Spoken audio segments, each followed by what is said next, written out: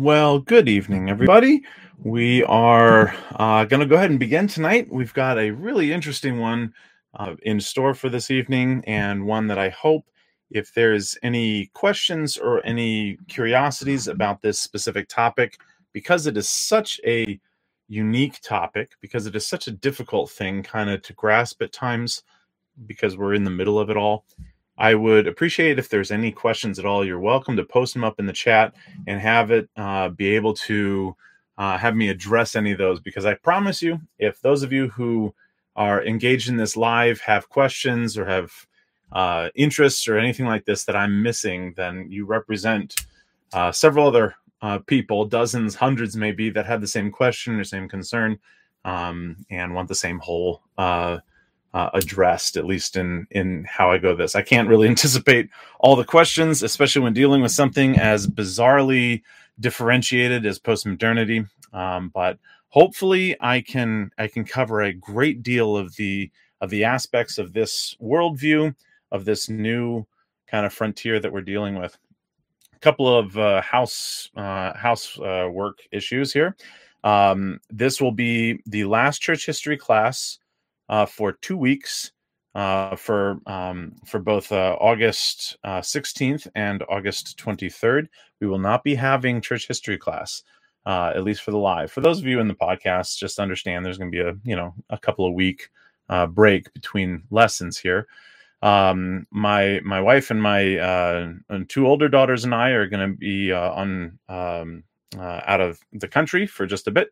And it happens to intersect almost exactly with both classes. So we will be actually going to Rome for a week and coming back. And I gotta say is I hope to run into a number of things there that I get to share when I come back about church history. Obviously, the Eternal City being a center place of all sorts of things that have happened, a lot of stuff that we've talked about, and other things. So keep that in mind.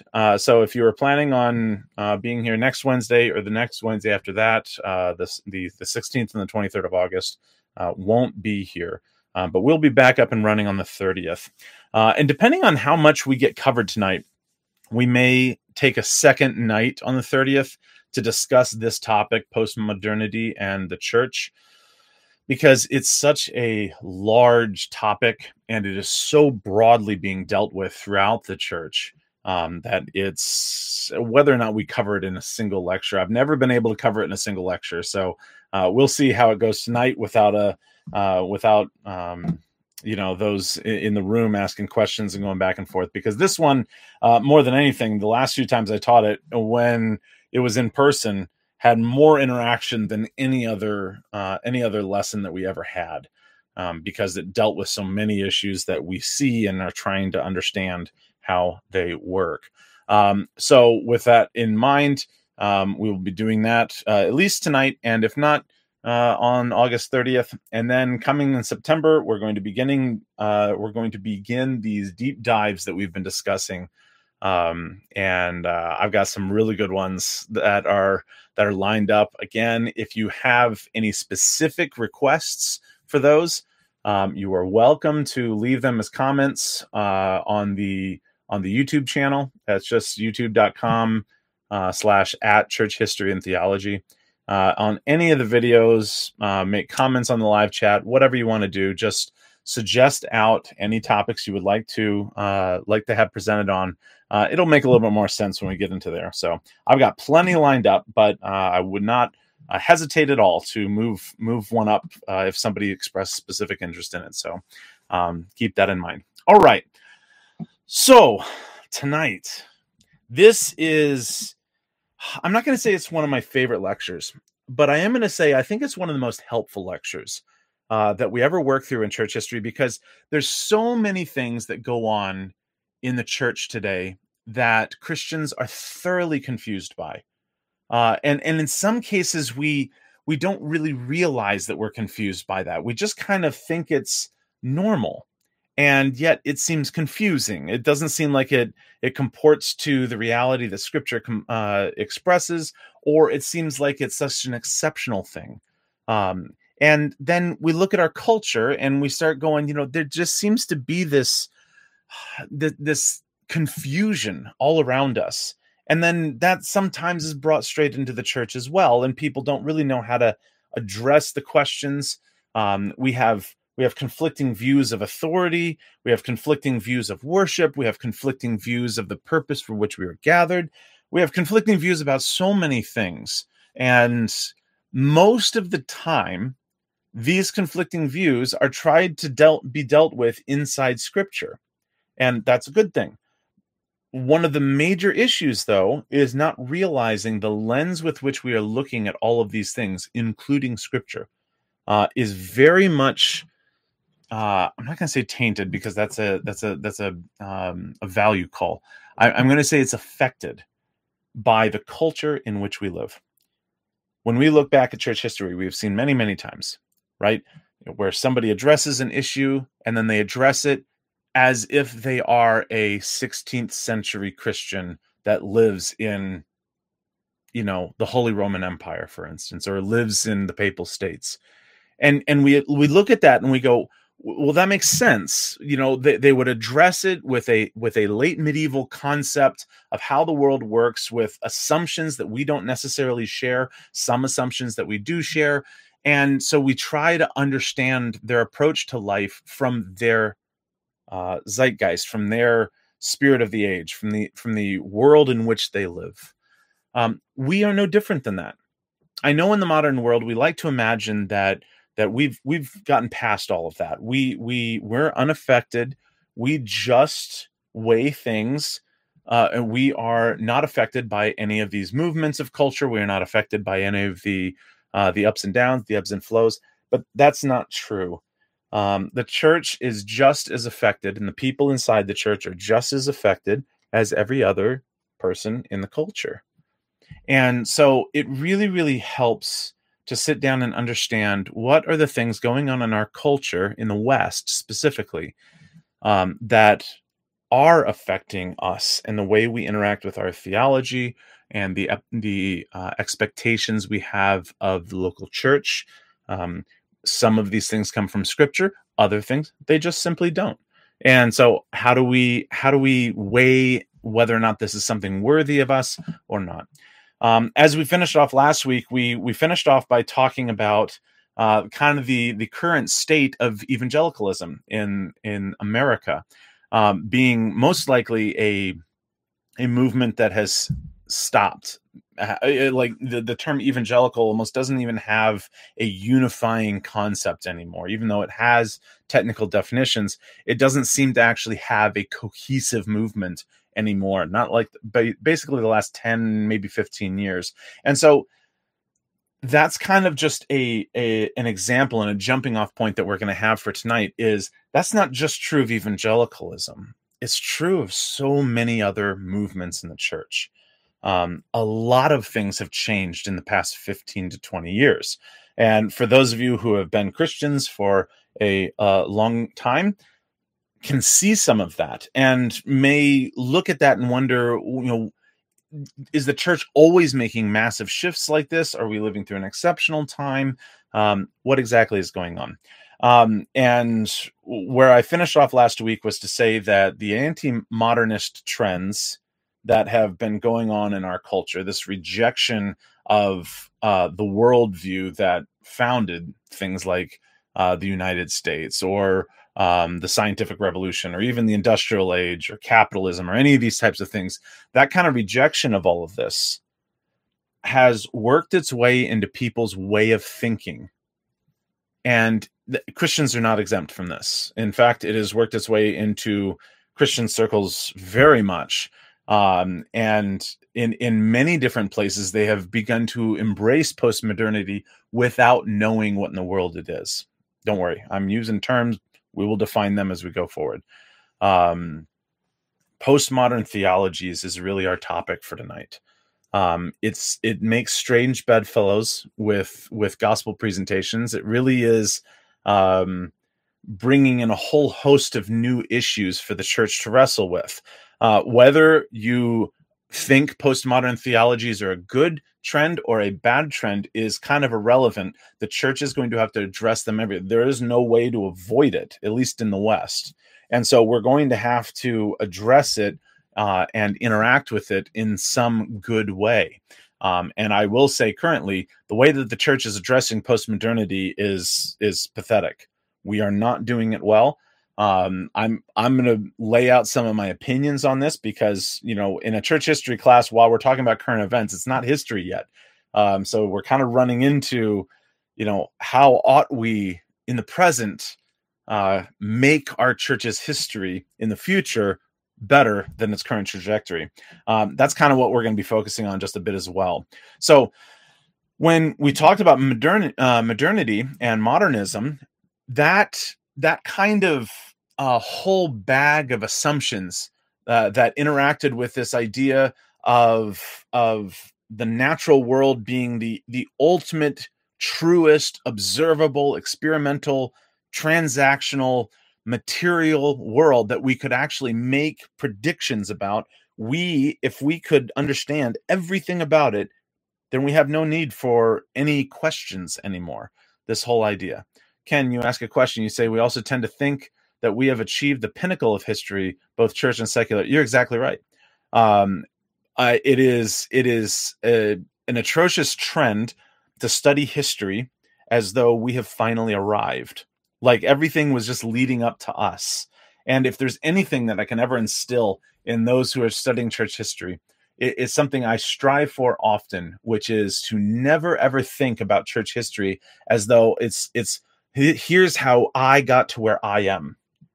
But it's to understand that there is a very long flow of church history of which I am part of, and there will be hundreds of years after me, if not thousands of years after me. And so that informs our responsibilities. There's been a lot of focus on a kind of, in more conservative circles, a very escapist idea of theology and of the end of the world being at any second. And so we don't have to think 1,000 years down the road. As far as for handing things down to the next generation, as far as for replication, and continuing on, we have just as little respect for our future as we have for our past. And so, yes, Ken, I really appreciate that focus on the idea that we aren't the pinnacle of history. We haven't fully, quote unquote, arrived. That's never the case until the new heavens and new earth as Christians. And notice what I say there. This is one of the things that the scriptures come back and normalize our theology. It is not just that we are looking forward to the heavens, but the heavens and the earth. And it is not that we're just looking forward to the earth, but the heavens and the earth. And those are balancing effects to us because there's always tendencies to interact with one or the other at the expense of the other.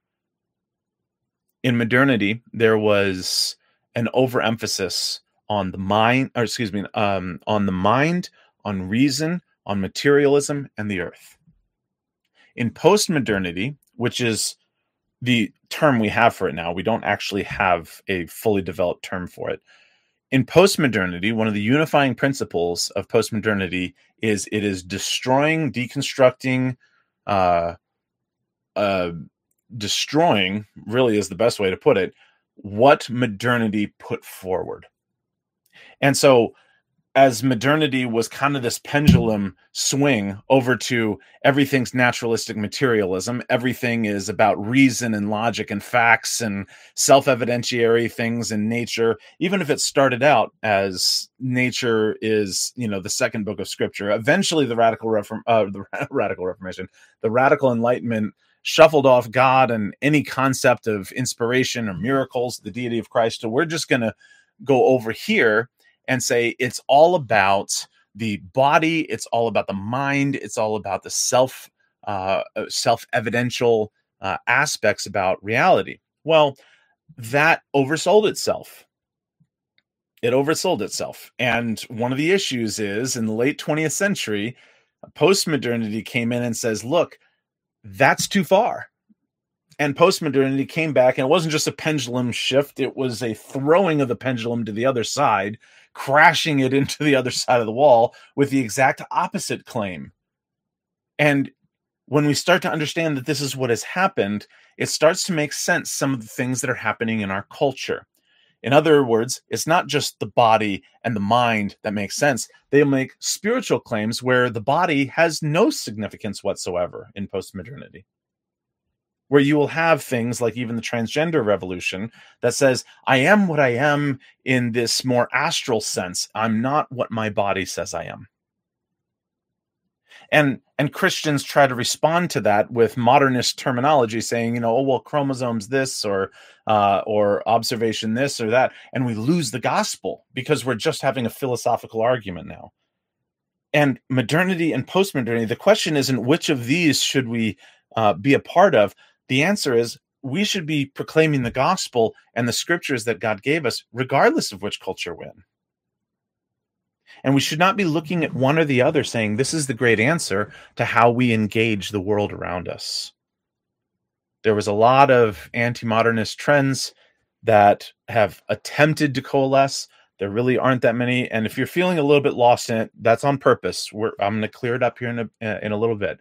But I want you to kind of feel the confusion of all of this, because at the core of a lot of this, what assumptions we made about society and culture, about theology and philosophy, about how the world works, all gets pulled apart in little pieces in postmodernity. So when we look at, for instance, the world, how is it that we're looking at it? Are we looking at it as something that is disaffected? My emotions aren't going to deal with this. It's just my mind. It's just my logic. I'm going to address all of this. I'm going to figure it all out. Just like a scientist will figure out the mechanism by which a medicine works, I'm going to figure out the world. Maybe I can even extrapolate that to ethics, morality even. I can reason my way up to that, either on the social side of things or on the observational side of things. I try something in a society, see if it works, test it, repeat, hypothesize. This whole concept, it gets extended out to every single area of life. That was modernity. It's almost disembodied brains trying to look at the world and figure it out. And there were several theologies that were born out of that. Liberal theology comes out of that. And the reaction against that was another modernist theology, which was conservative theology. These types of theologies would be interacting with each other, trying to overwhelm each other with empiricism. One will come up and say, well, archaeology says this. And then the other will answer back, well, archaeology says that. Well, historical studies say this. And they say, well, historical studies say that. Well, literature studies, back and forth. A scientific approach to knowledge, even a scientific approach to ethics, a scientific approach to theology. At the end of modernity, each individual can establish objective truth for themselves. They can figure it out. If their mind just works right, they can get to ultimate truth. That was the promise of modernity. What happened was, to very quickly summarize, what happened was the modern world tried to destroy itself multiple times. The effect of the two world wars we've mentioned in passing before. We're not here in a philosophy class, but the effect that the world wars had on the modernist worldview is incalculable. The failures of it with eugenics, with saying using science we can improve the human race. Well, we started losing our humanity by killing those that we thought were less valuable than us. The modern world, in all of its scientific progress, in all of its leap forward in technology, started to cost us our soul. This is what people were truly perceiving, is the overabundance of materialistic focus. And I'm not just talking about, materialism, like I just want things and stuff like that. No, it's saying that all that matters is stuff of matter. All that matters is matter. It's in our language that way for a reason. And so one of the grave reactions to this is to say, look, it cannot just be that the only things that matter are physical things. There's got to be something more than this. because we have seen that the failures to even define ethics and theology on the basis of matter it leads to a place where we lose anything that makes us think that this is a good move. Instead of solving war, which is what the great hope of modernity was, we use scientific progress to advance horrible ways of killing each other in World War I. We made tanks, we made mustard gas, we made ways of killing people that we had never thought of before. And science was the way not only of progress to the future, but progress seemingly to a hell of our own making. And the atom bomb, the effects that has on people, the way in which this stuff is just perceived by even just by the populace, by the Western world, by the world at large, is that the end of these things is destruction. And so what do we do with modernity? It gave us the scientific revolution. It gave us the industrial revolution. It gave us our rejection of kings and our establishment of things like parliaments and congresses. So we threw off kind of this pre-modern concept of the divine right of kings or what have you, and instead we'll go and we'll invest ourselves into democracy. We'll invest ourselves into parliamentary rule. We'll invest ourselves into congressional rule, and maybe that will be our saving grace. And in modernity, we're learning that the same abuses in those systems reflect the systems of the aristocracies that we replaced them. And so in postmodernity, we have a whole nother bag of tricks. Postmodernity looks at modernism and says, I don't want it. I don't want this anymore. Not only don't want it, I will meticulously shred it piece by piece. And postmodernity is doing a very good job at that. Now, I will say this, just from a Christian perspective, when I look at postmodernity and what it's doing to modernism, there's part of me that's okay with it, because in the philosophical world, this is going to have to happen, because modernity just is not a sufficient worldview. But on the flip side of it, the postmodern worldview is also not a sufficient worldview, as defined entirely by what it's against so far. And so you will see people to try to interact with postmodernism. And again, we haven't even gotten to a definition of it yet, so just bear with me. We see people interact with postmodernism as in a very dismissive sense, saying either it doesn't affect us, it doesn't mean anything, or on the other side, maybe this is a good thing. Or on the other side, it's a bad thing. The reality is, it's the milieu in which we're living in the West. And it's going to define a number of things going forward. There's a lot of people that try to argue, this timeline, that time. I'm not really overly concerned about that. I am concerned more about how this is affecting the church, how this I will just say it, invades, informs, I'll be the nice way. It informs our theology. It interacts with even the way that we gather together at church, how we perceive ourselves and our role in the world. So let's kind of go into this. What is postmodernity? Let me talk about what it's not. It is not exchanging objective truth for relativism. That is perhaps one of the biggest myths about postmodernities. It is not relativistic. And now you can probably be forgiven for assuming it is relativistic, because it sounds so relativistic in the way it describes things. And when we talk about things kind of in passing, it's easy to misrepresent them. And so I want to be really clear with how I'm going to describe this here. Postmodern theologies and the postmodern movement, even in the culture at large, is not a pursuit of relativistic truth. And I will say this is the main wrong response that Christians have had against postmodernity. Postmodernity does not deny the existence of objective truth. What it does deny is that the individual has the ability to fully grasp objective truth. It says, while there is objective truth, all we actually have is each of our own perceptions.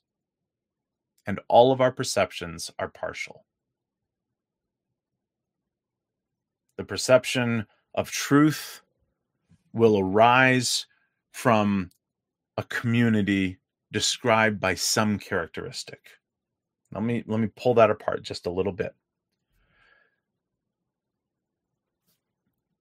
Postmodernism as a unifying concept of truth.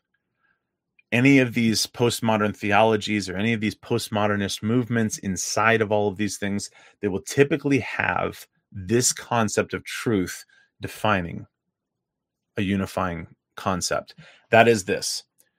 There is an objective truth about things. 2 + 2 = 4, for instance.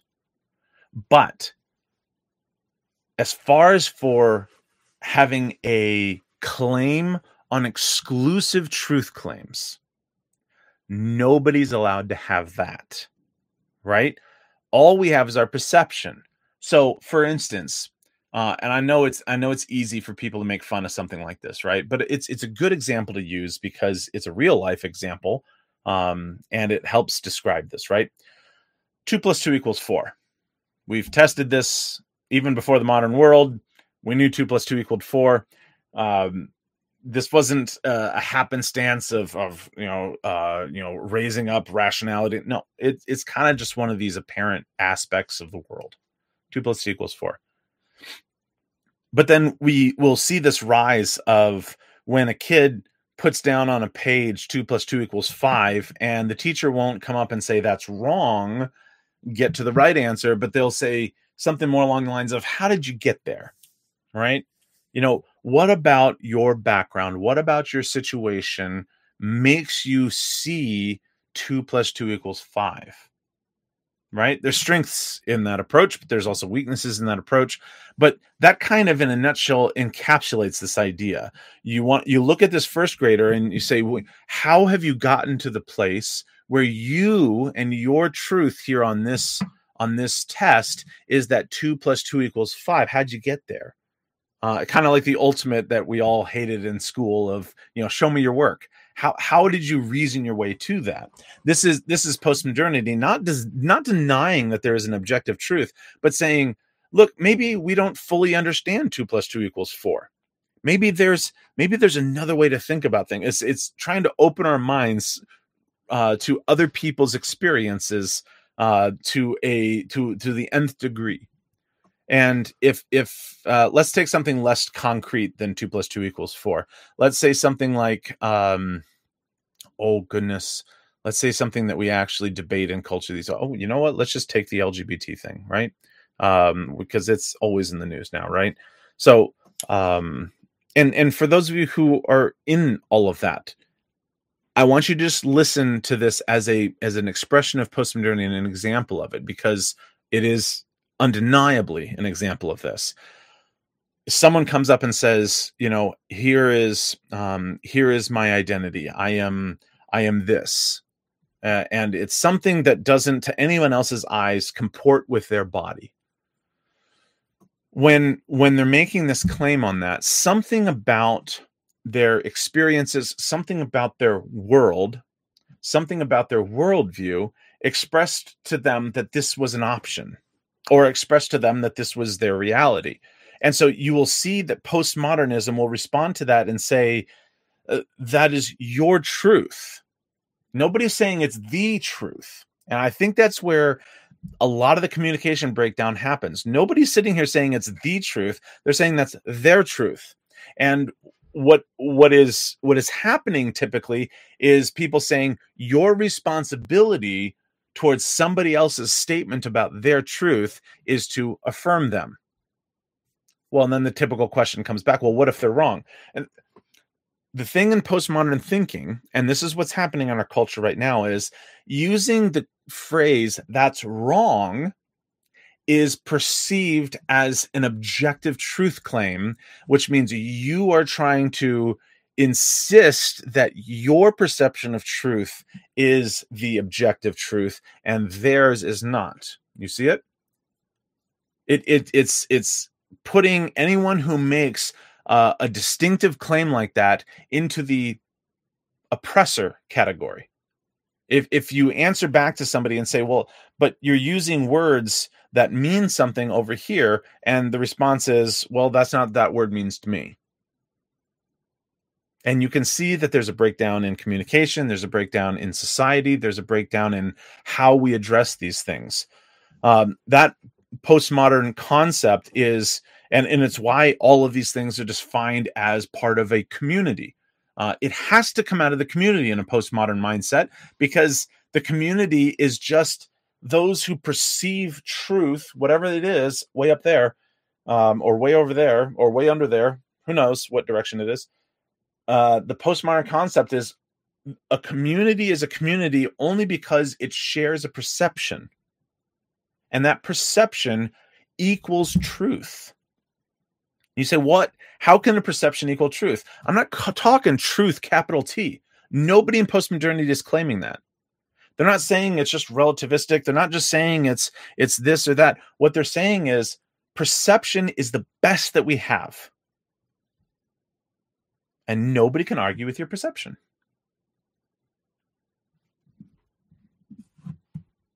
Kind of hard to talk to, isn't it?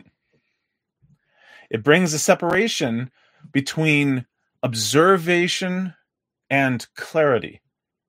And it brings a separation between how we perceive these things versus how they truly are. Now, when we get into the weeds on this, we really have a hard time responding to this as Christians. And that is my main concern here. Obviously, this class is on church history. And so we want to interact with postmodernity as Christians in the midst of church history. And so how do we understand this? And seeing as this is our culture, we really can't talk about it in a historical sense, at least for another 100 years or so. So I'm going to try to explain how we can interact with this well as Christians, because here's one of the biggest problems that the church has right now in the West. We don't think postmodernity is going to be an issue, and it already has been an issue for 20 years. And none of us are prepared to handle this in any way other than just being modernists. Let me give you the example, right? Go back to this claim that someone makes about their identity being a gender other than their body or something, right? You know, they say, well, sure, I was born in this body, but my actual identity, my actual my perception, I'll just use postmodern terms, my perception of myself, my truth is that I am the opposite of that, right? I was born into a male body, but my perception of myself is in the feminine. So I will express to you that my identity is that. It brings a full separation between the body and the self-evidence inside that body, and it will draw a line of demarcation between that and the spiritual form of this person. In postmodernity, that separation must take place because in modernism, the body was all that mattered. How did we know what was male and female, for instance? How did we know what was man and woman, for instance? And you will get people, unfortunately, you will get a lot of people, especially these days, that are Christians, some that aren't Christians, but have just like a Judeo-Christian ethic that only answer back as modernists, right? What's the typical response? You know it, you've heard it, right? Yeah, where someone who comes up and they claim transgenderism is their truth. I was born into the wrong body, or a body that does not comport with who I truly am. I was born into a male body, but I'm a female gender, right? This kind of disjointedness. The typical response is to sit here and try to argue it scientifically, right? Self-evident, truth claims. We're going to express this. We'll say, chromosomes, microscopes, anatomy, physiology, facts, logic, self-evidentiary, all of this. That's the modernist response. And I have heard so many Christians respond to the transgender movement that way, and it is a mistake. We are not trying to convert a postmodern culture back to a modern culture. Modernism was a mistake in the beginning, an overemphasis on the body at the expense of the soul. Postmodernism is an equal mistake, an emphasis on the soul at the expense of the body. But Scripture, the Christian worldview, the church, holds both of them together. We do not want God's will only to be done in heaven. We also want it on earth. We do not want only there to be a new heavens, but also a new earth. We don't just want a new earth, we want a new heavens. All of this comes as a singular package. We are not just bodies, and we are not just spiritual. We are both. We were born into this world spiritually dead, alive yet still dead. Almost scripturally, like this concept of a living body dragging around a spiritual corpse. And the scriptures even make this clear, that the spiritual side that was dead was buried with Christ and has risen to walk in a newness of life. That we who were dead in trespasses and sins, God has made alive together with Christ. That whole worldview that we call the Christian worldview is not compatible with either modernity or postmodernity. Just because one might be a little bit more close to the truth does not mean that we equate it with the gospel. And so when somebody comes up and says, I'm transgender, I'm something like this, the last thing I'm going to do is try to convince them with modernism that they're not really that because their body says this. What's happening in the minds of those who are in our culture, what's happening to our minds, is an overemphasis of the spiritual. So the focus on the body is not going to do anything. You can speak to this person 1,000 ways, explaining chromosomal structures. You can explain body structures. You can explain purposes. Nothing's ever going to work. It's not going to work because the whole point of postmodernity is to destroy modernity. And so responding as Christians with modernism is a mistake. And yet it is 99% of the responses I see. You say, okay, so what is the response? What is the response to something like that as a Christian?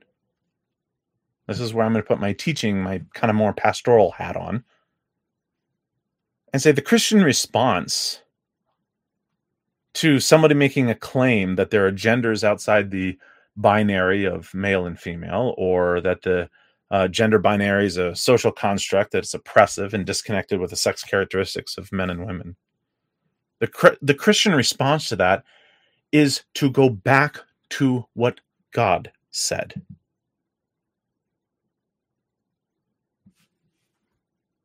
Notice I'm not starting with our perception.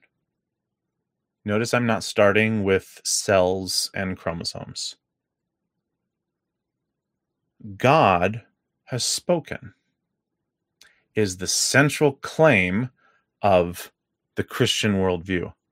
God has told us how he designed us in the beginning. Not only did Jesus express this, the Old Testament bears this out straight up. He made us male and female. He gifted us roles, purposes, and a shared identity of the image of God.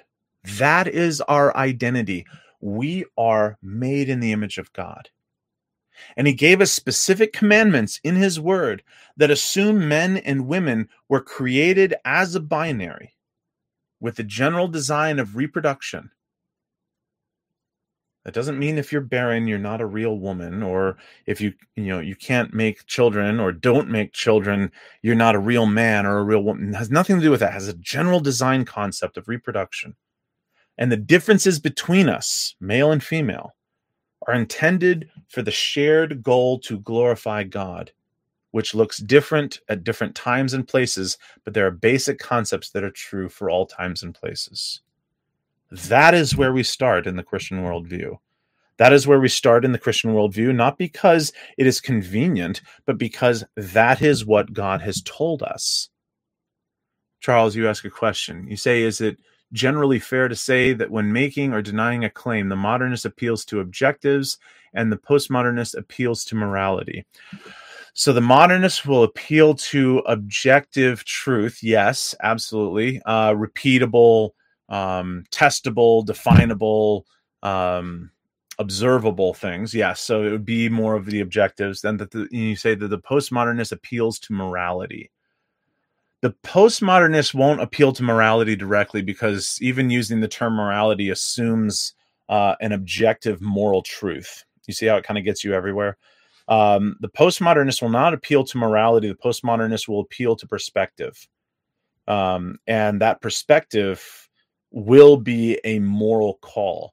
And this is kind of one of the I don't want to get too far into the weeds on the philosophy of this, but this is kind of one of the Achilles heels of postmodernity, is that it's most objective. The closest it ever gets to an objective truth is to say that you must support somebody else's perception. And that in and of itself is an objective moral claim that doesn't come from postmodernity. So regardless of such, it doesn't appeal to morality. It does appeal to perception at the height of it. Good question. Good question. So the Christian response to postmodernity and how to interact with all these things is not to just rewind the tape back to modernity and say, boom, here's the answer. In fact, it has gone so far as in some theologians' minds is to say, look, modernism built a Tower of Babel that postmodernity is rightly deconstructing and taking down again. That it was this idea that mankind can achieve and pursue his way all the way up to the heavens, define everything, define the universe, define the world in which he lives, and he will do this using only his own two hands and his brain. And I read this theologian who was actually writing on that, and he just likened it to the Tower of Babel. What need have we of God? We can build our way up to heaven. And that kind of perception is not far off. That as far as what modernity promised, we have no need of God. We can solve our own problems. We have no need of prayer. We have medicine. Not to say medicine's bad. Medicine's awesome. Medicine's great. Without medicine, several people I love wouldn't be alive right now. So I'm very grateful for these things. But in postmodernity, it is taking stones out of modernism, left and right, all over the place. And it literally calls itself deconstructionism in order to do these things. Now, when we look at all of this as Christians, we kind of look at that and go, well, okay, so that explains why some of the things in the culture are doing this or doing that, right? That explains how it goes this way or goes that way, or maybe some of the more eccentric movements of this or that. The problem is that it's not just defining things out there. There is severe and thorough impacts in theology and in church life, and most people don't even realize that this has happened. Let me give you some examples. One of the interactions that it has had on church life. Let's just do Christian living for a second, right? For 1900 years. Yeah, let me use this example. For 1900 years, it was clearly understood that the body upon death was to be taken care of and buried with honor and respect. Not because the body was still alive, not because that there was some specialness to where you place his body or any such thing. But churches themselves were even designed with cemeteries next to them. How many churches today are built like that? How many of us do we even look at that and go, oh, that would be something in our designs that we should consider? Nobody does that. Nobody does that. You say, well, maybe, zoning codes and things like this. Okay, great. For 1900 years, the treatment of the bodies of Christians in the church was almost unanimously against the idea of cremation. Just as an example. In the past 100 years, our culture and many, many, many people in the church have completely and thoroughly 180 degreed their perspective on cremation.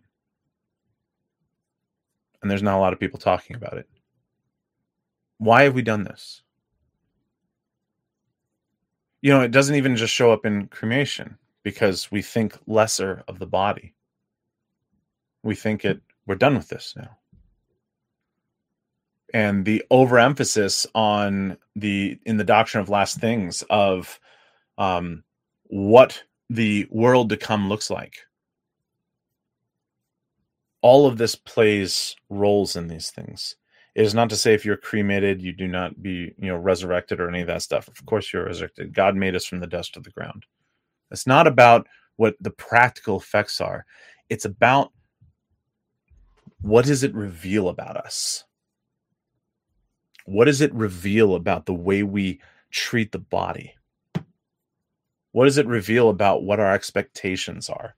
Many Christians that I have known do not look at the body as something permanent, but something to escape.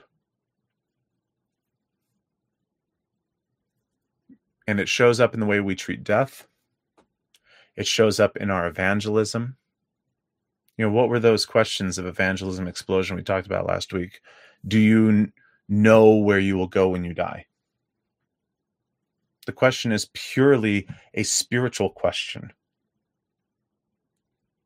It's talking about a spiritual destination when you die. So much has that focus come into the church that there's many Christians that are not even aware that there is a resurrection.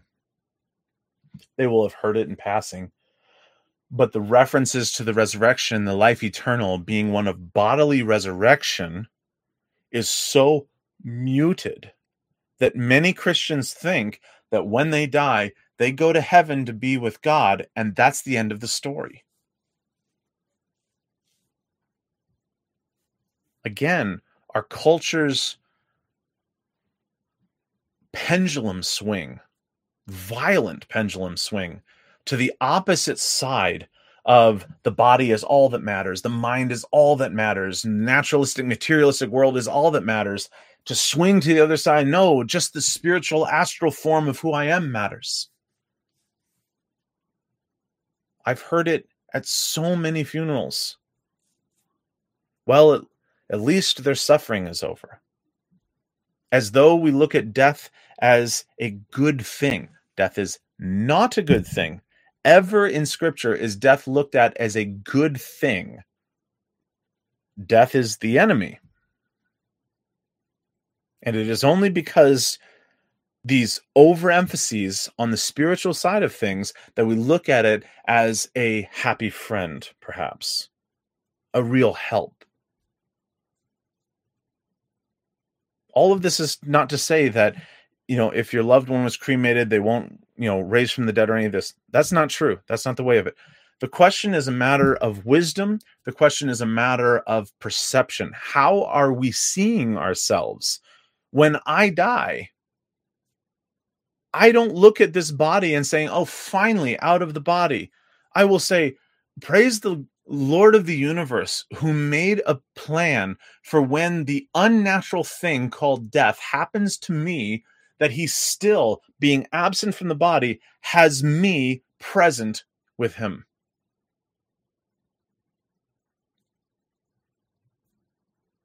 Until the day of resurrection. And so the way that postmodernity has interacted with the church, even in the areas of death, even in the areas of evangelism, has us focusing on the spiritual almost always at the expense of the physical. And it shows up in everything. Look at our architecture of new churches being built. When was the last time you saw stained glass going in somewhere? Or the expression of building something just for the ornate beauty of it?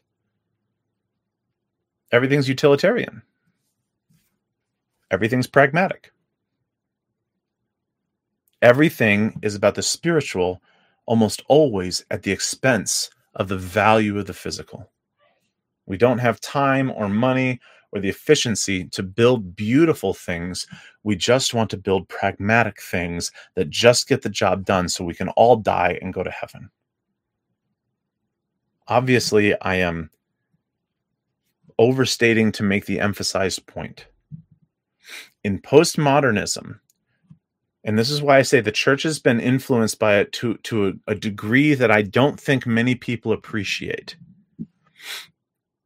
Postmodernism has come into Christian theology like a bull that we deny even exists. But the effects of it are very deep. And it's not even just in those areas that are matters of Christian living and things like this, but it comes into the way that we understand and think about worship. What is worship? What are songs? What is the purpose of music? What is the level of involvement of the laity versus the clergy, right? Trying to pit one as oppressors against the other. What of spiritual authority? Do pastors have authority in the church, or is that an oppressive thing? Right? Sermons that their main focus is not to rightly divide the word of truth. Their main focus is relevance to the local community. Worship practices, social concerns, social justice, community service at the expense of the gathered assembly sometimes. A very strong connection with the local community. People look at that and say, well, that's a great thing, right? It can be. It can also be a very bad thing. There's all manner of effects. Again, things, good, bad. That's not the initial call. The initial call is to say, well, what is the purpose of the church?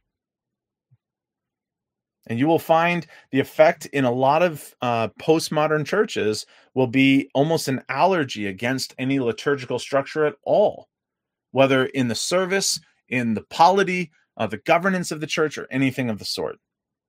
A focus on creativity over tradition. Not even over tradition, just even scripture itself.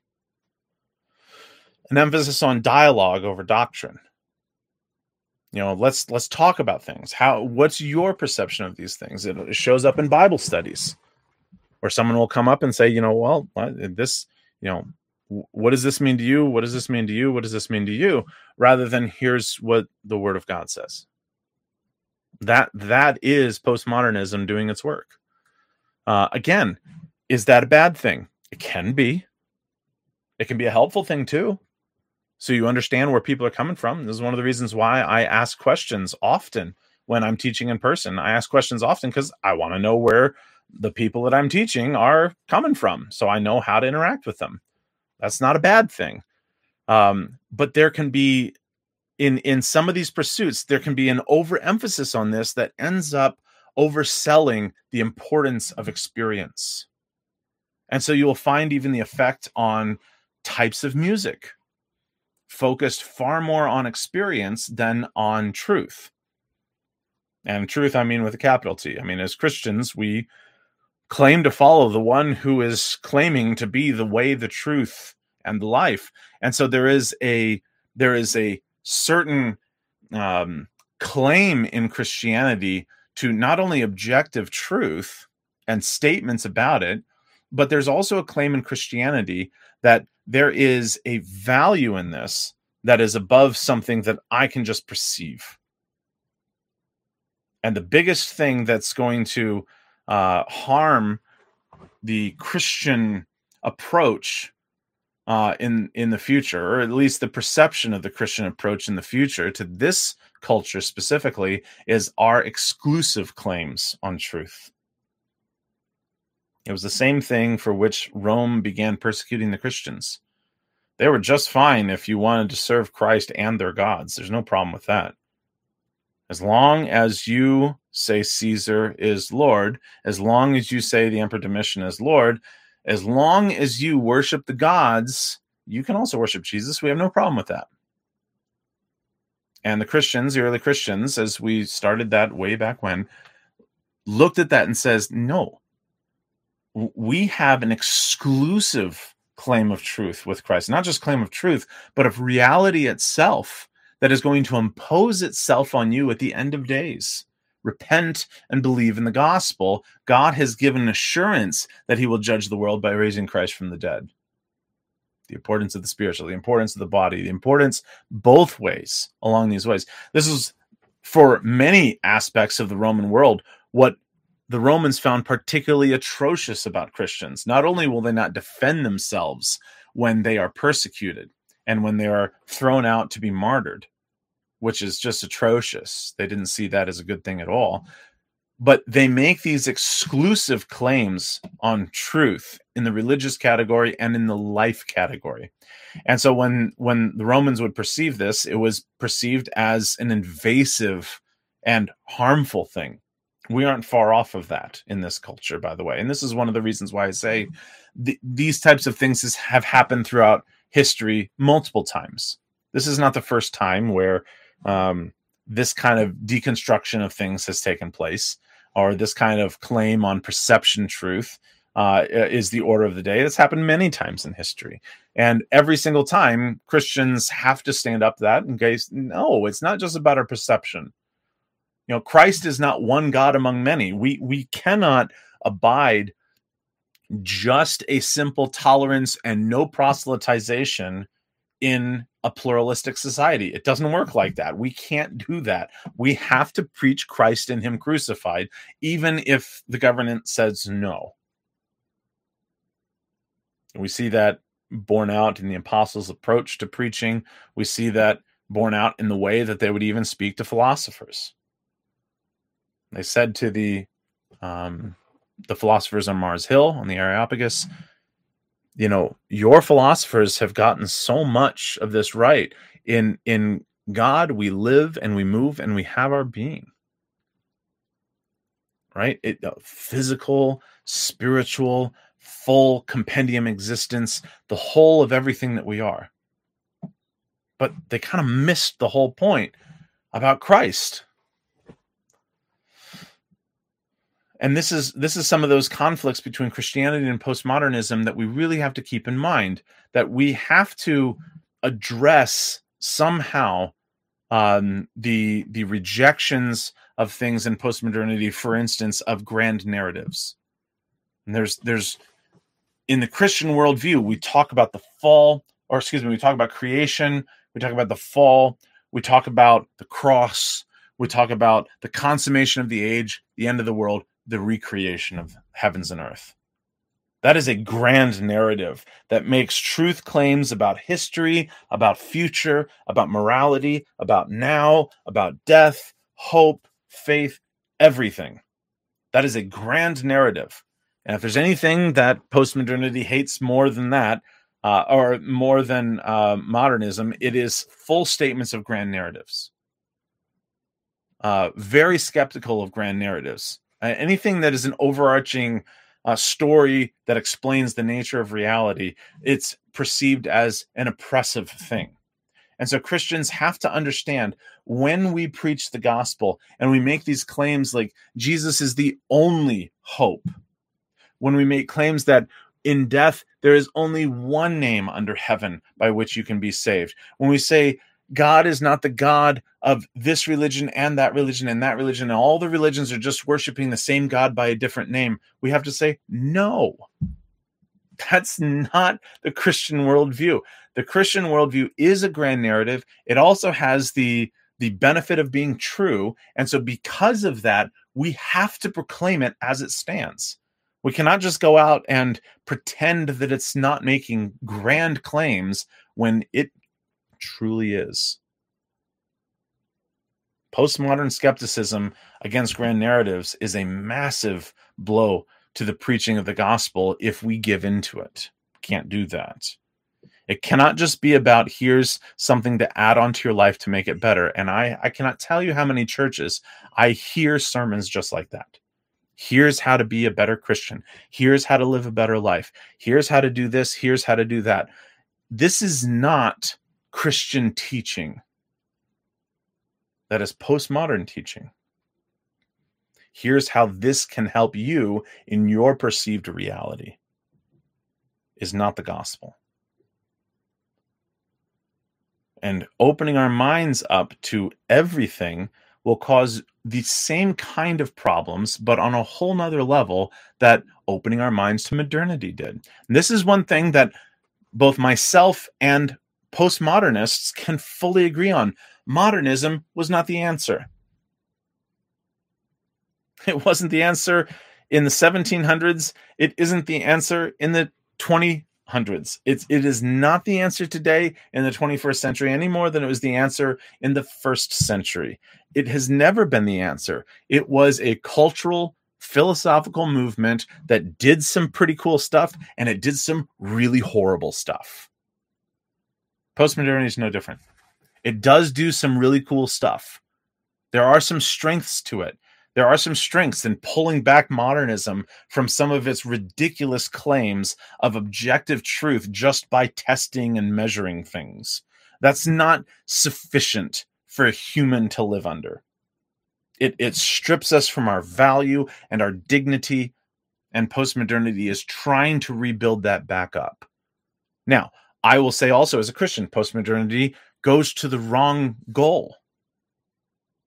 Because its entire movement, at least currently, is defined as a rejection against all things modern. And its full-on embrace of things like Marxism in the cultural categories really becomes problematic, to say the least. To welcome straight into the Christian worldview, you just can't do that and still claim that you value life. This really has a challenge for the church ahead, because how we engage culture, how we engage the communities in which we live, we cannot say somehow that the thing that holds our town together is that we all live in our town. That this is just not a sufficient enough thing for a church to say the reason I serve this town is because I live in this town. That's a very postmodernist way of looking at these things. We should instead look at responsibilities of the Christian life wherever we are this and this and this. Apply them as needed. We cannot define ourselves as purely the church that serves this community or that community. It's why you're finding churches that crop up that have specific focuses, right? There was a church in town that had this whole ad campaign, we're the church to the unchurched. First of all, that has theological issues all on its own, but that's trying to spin the church to serve a specific community. And you can hear it in there. That's postmodernity at work. It's trying to address one community, the so-called unchurched, and becoming a supporter of their perceived truth and or their perceived hurts, real or not, is irrelevant. At least as far as for this is concerned, that's their perception. That's where they're at. And you see a lot of people trying to argue that this is actually a specific ways of addressing these things. Nathaniel, you asked a question. What are some examples of the horrors of modernism specifically? Let me give you three, and there's several more, but I'll give you three just to wet the whistle on this one. One, eugenics. Two, all of the new ways of killing ourselves in World War I and World War II. Everything from mustard gas to atomic weapons to things like this. All of these are from modernity. The whole approach to using science and applying the modernist worldview to a destruction of the body. Those would be the destructive sides of things. On the philosophical side of things, the destruction that modernity works is to interact with humanity as though he were nothing but a physical being, which is not a sufficient way to interact with the world. If we look at humanity as just physical people, there will be no appreciation for all of the spiritual sides of who we are. It caused us to be able to think our way out of things like guilt. But the problem is through observation, we've learned that we can't actually get away from guilt by simply denying it exists because it's not a thing of matter. Interacting with humanity as though we are just a bunch of bodies and just natural material beings destroys any higher concept of who we are. And it shows up in every identity issue that we have. Almost every identity crisis comes from looking at humans as though they are not what they actually were created to be: a body, spirit, unity, the soul. So those would be two examples. Eugenics, if you're not familiar, eugenics was the wiping out of those who were, quote, undesirables in order to speed along the evolution of the human race. We were going to take out, and it just depends on where you are and who you're talking to.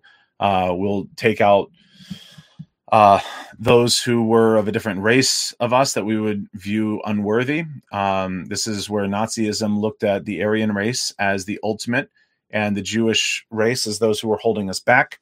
And so the destruction of the Jews was directly out of a modernist concept of the world. So too was abortion and its modern concepts brought into the world. And postmodernity has taken abortion and just inherited it and uses an expression. It's why the wording on it is always kind of wordplay. What is it? Women's reproductive rights, rather than just speaking to it what it is. All of this to say is the horrors of modernity have much to do with separating out a definition of humans in any spiritual sense, and then leaving them to hang just as bodies. So those are some of those. And again, there was a lot of great stuff about modernism too. Don't get me wrong. I mean, cars, airplanes, trains, all this kind of stuff. Really fantastic things. Factory and all this kind of stuff. But there's others who will look at that and say, that's taken away from us the value of our labor. We're just like a cog in a wheel somewhere, or we just push a single button at a factory over and over again. We don't have any full connection. This is one of the claims of Karl Marx. We don't have any real connection to the output of our labor. It's just we're paid for our time, and then nothing else really has any meaning or purpose or value. And so we look at work as though it's just a requirement, and there's nothing interesting or fascinating about it or life-giving. It's just what you have to do in order to live. Modernism really did kind of go. I wouldn't put that in the horrors of modernism category, but I would put it in one of the negative effects is it really did separate us from the gift that work actually is. Okay, let's get into just one last thing here, and that is the emphasis on experience and subjectivity. And then we will actually end this. I went a little bit over time because I could see that I was going to be able to finish this, and I want to keep it in one lecture. So that's good. So bear with me this last 5 minutes. There is a huge emphasis in postmodernity on, obviously, as you can see, on experience and on subjectivity, right? You'll see it in the way that we use this word, right? We want a subjective view of the world. It's our perception of the world. And you will see it in the way that people actually refer to this, whether in feminist theologies, which is one of the postmodern theologies, this idea that, don't objectify a woman. Don't make her the object, make her the subject. You see this? Don't be objective about this, be subjective about this. Don't object her, but there is a understanding that just as a subject fixates on the object, you should not, like in modernity, make this an object of study, but it's the subject. Go up and listen to this person, right? And so if I'm let's put it in terms that aren't so dicey. Let's put it in terms this way. If I am objectifying somebody, I'm studying them removed from who they are value-wise and assessing them from my side. I'm putting myself in the subject category. In postmodernism, there's a very specific attempt at interacting with people as they are their own subjects, rather than they are your object. You see the difference? And this emphasis on that means that we have to take into account where they are at, what their subjective experience is. And in postmodernism, it places a very strong emphasis on this. And so that informs a number of things, not only things like how we do songs in church and all this kind of stuff. We want to make everything about what effect Jesus has had on me. We really don't like songs in the postmodern world about, the objective truths about the cross or something like this, right? And so there's more of a, I'm saved. That's great for me. Here's the effects of this. I can't believe how good that makes me feel to have that solved. That kind of thing.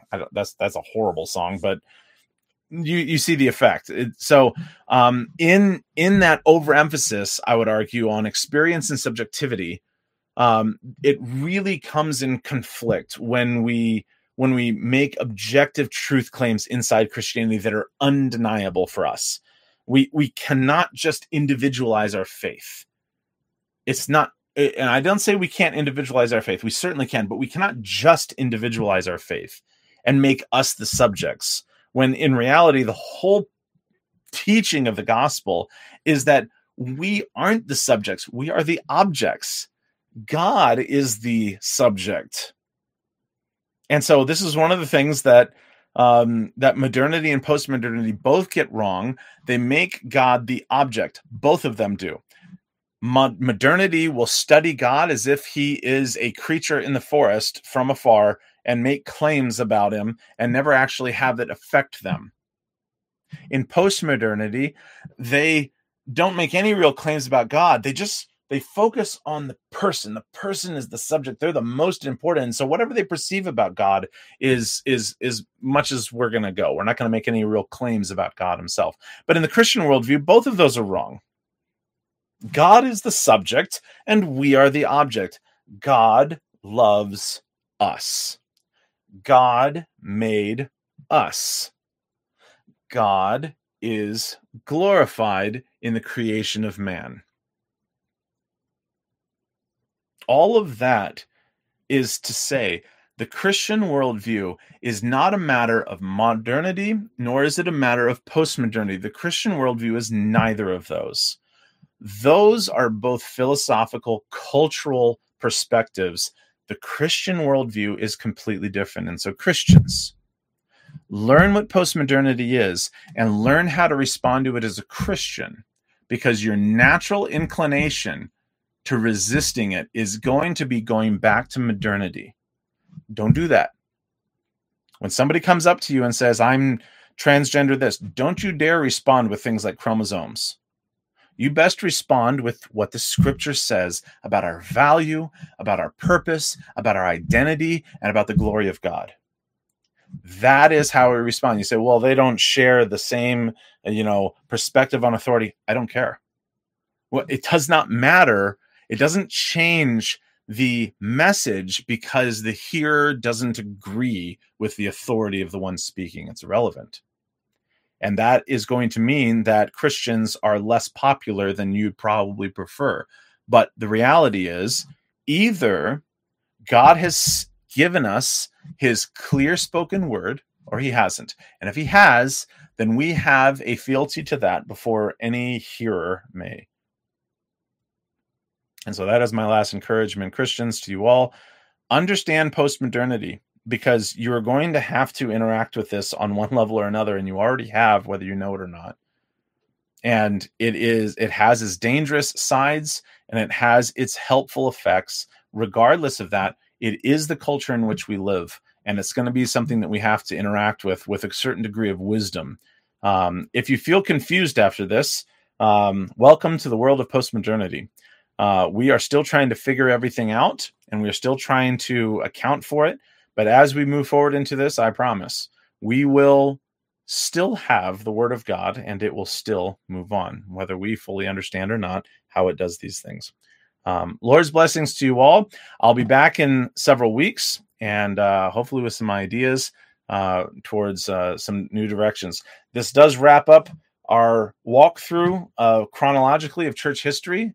For those of you who have been along for I think it's about 80 episodes, my condolences and my encouragement to you all. As I can say with a monk who put his postscript at the end of one of his manuscripts, the end has come. Thanks be to God. My prayers are with you all. Lord's blessings. I'll see you in a few weeks, and we're going to do some deep dives, and I'll talk to you a lot more about that when I see you in 3 weeks. We'll be back August 30th. Lord's blessings. See you all then.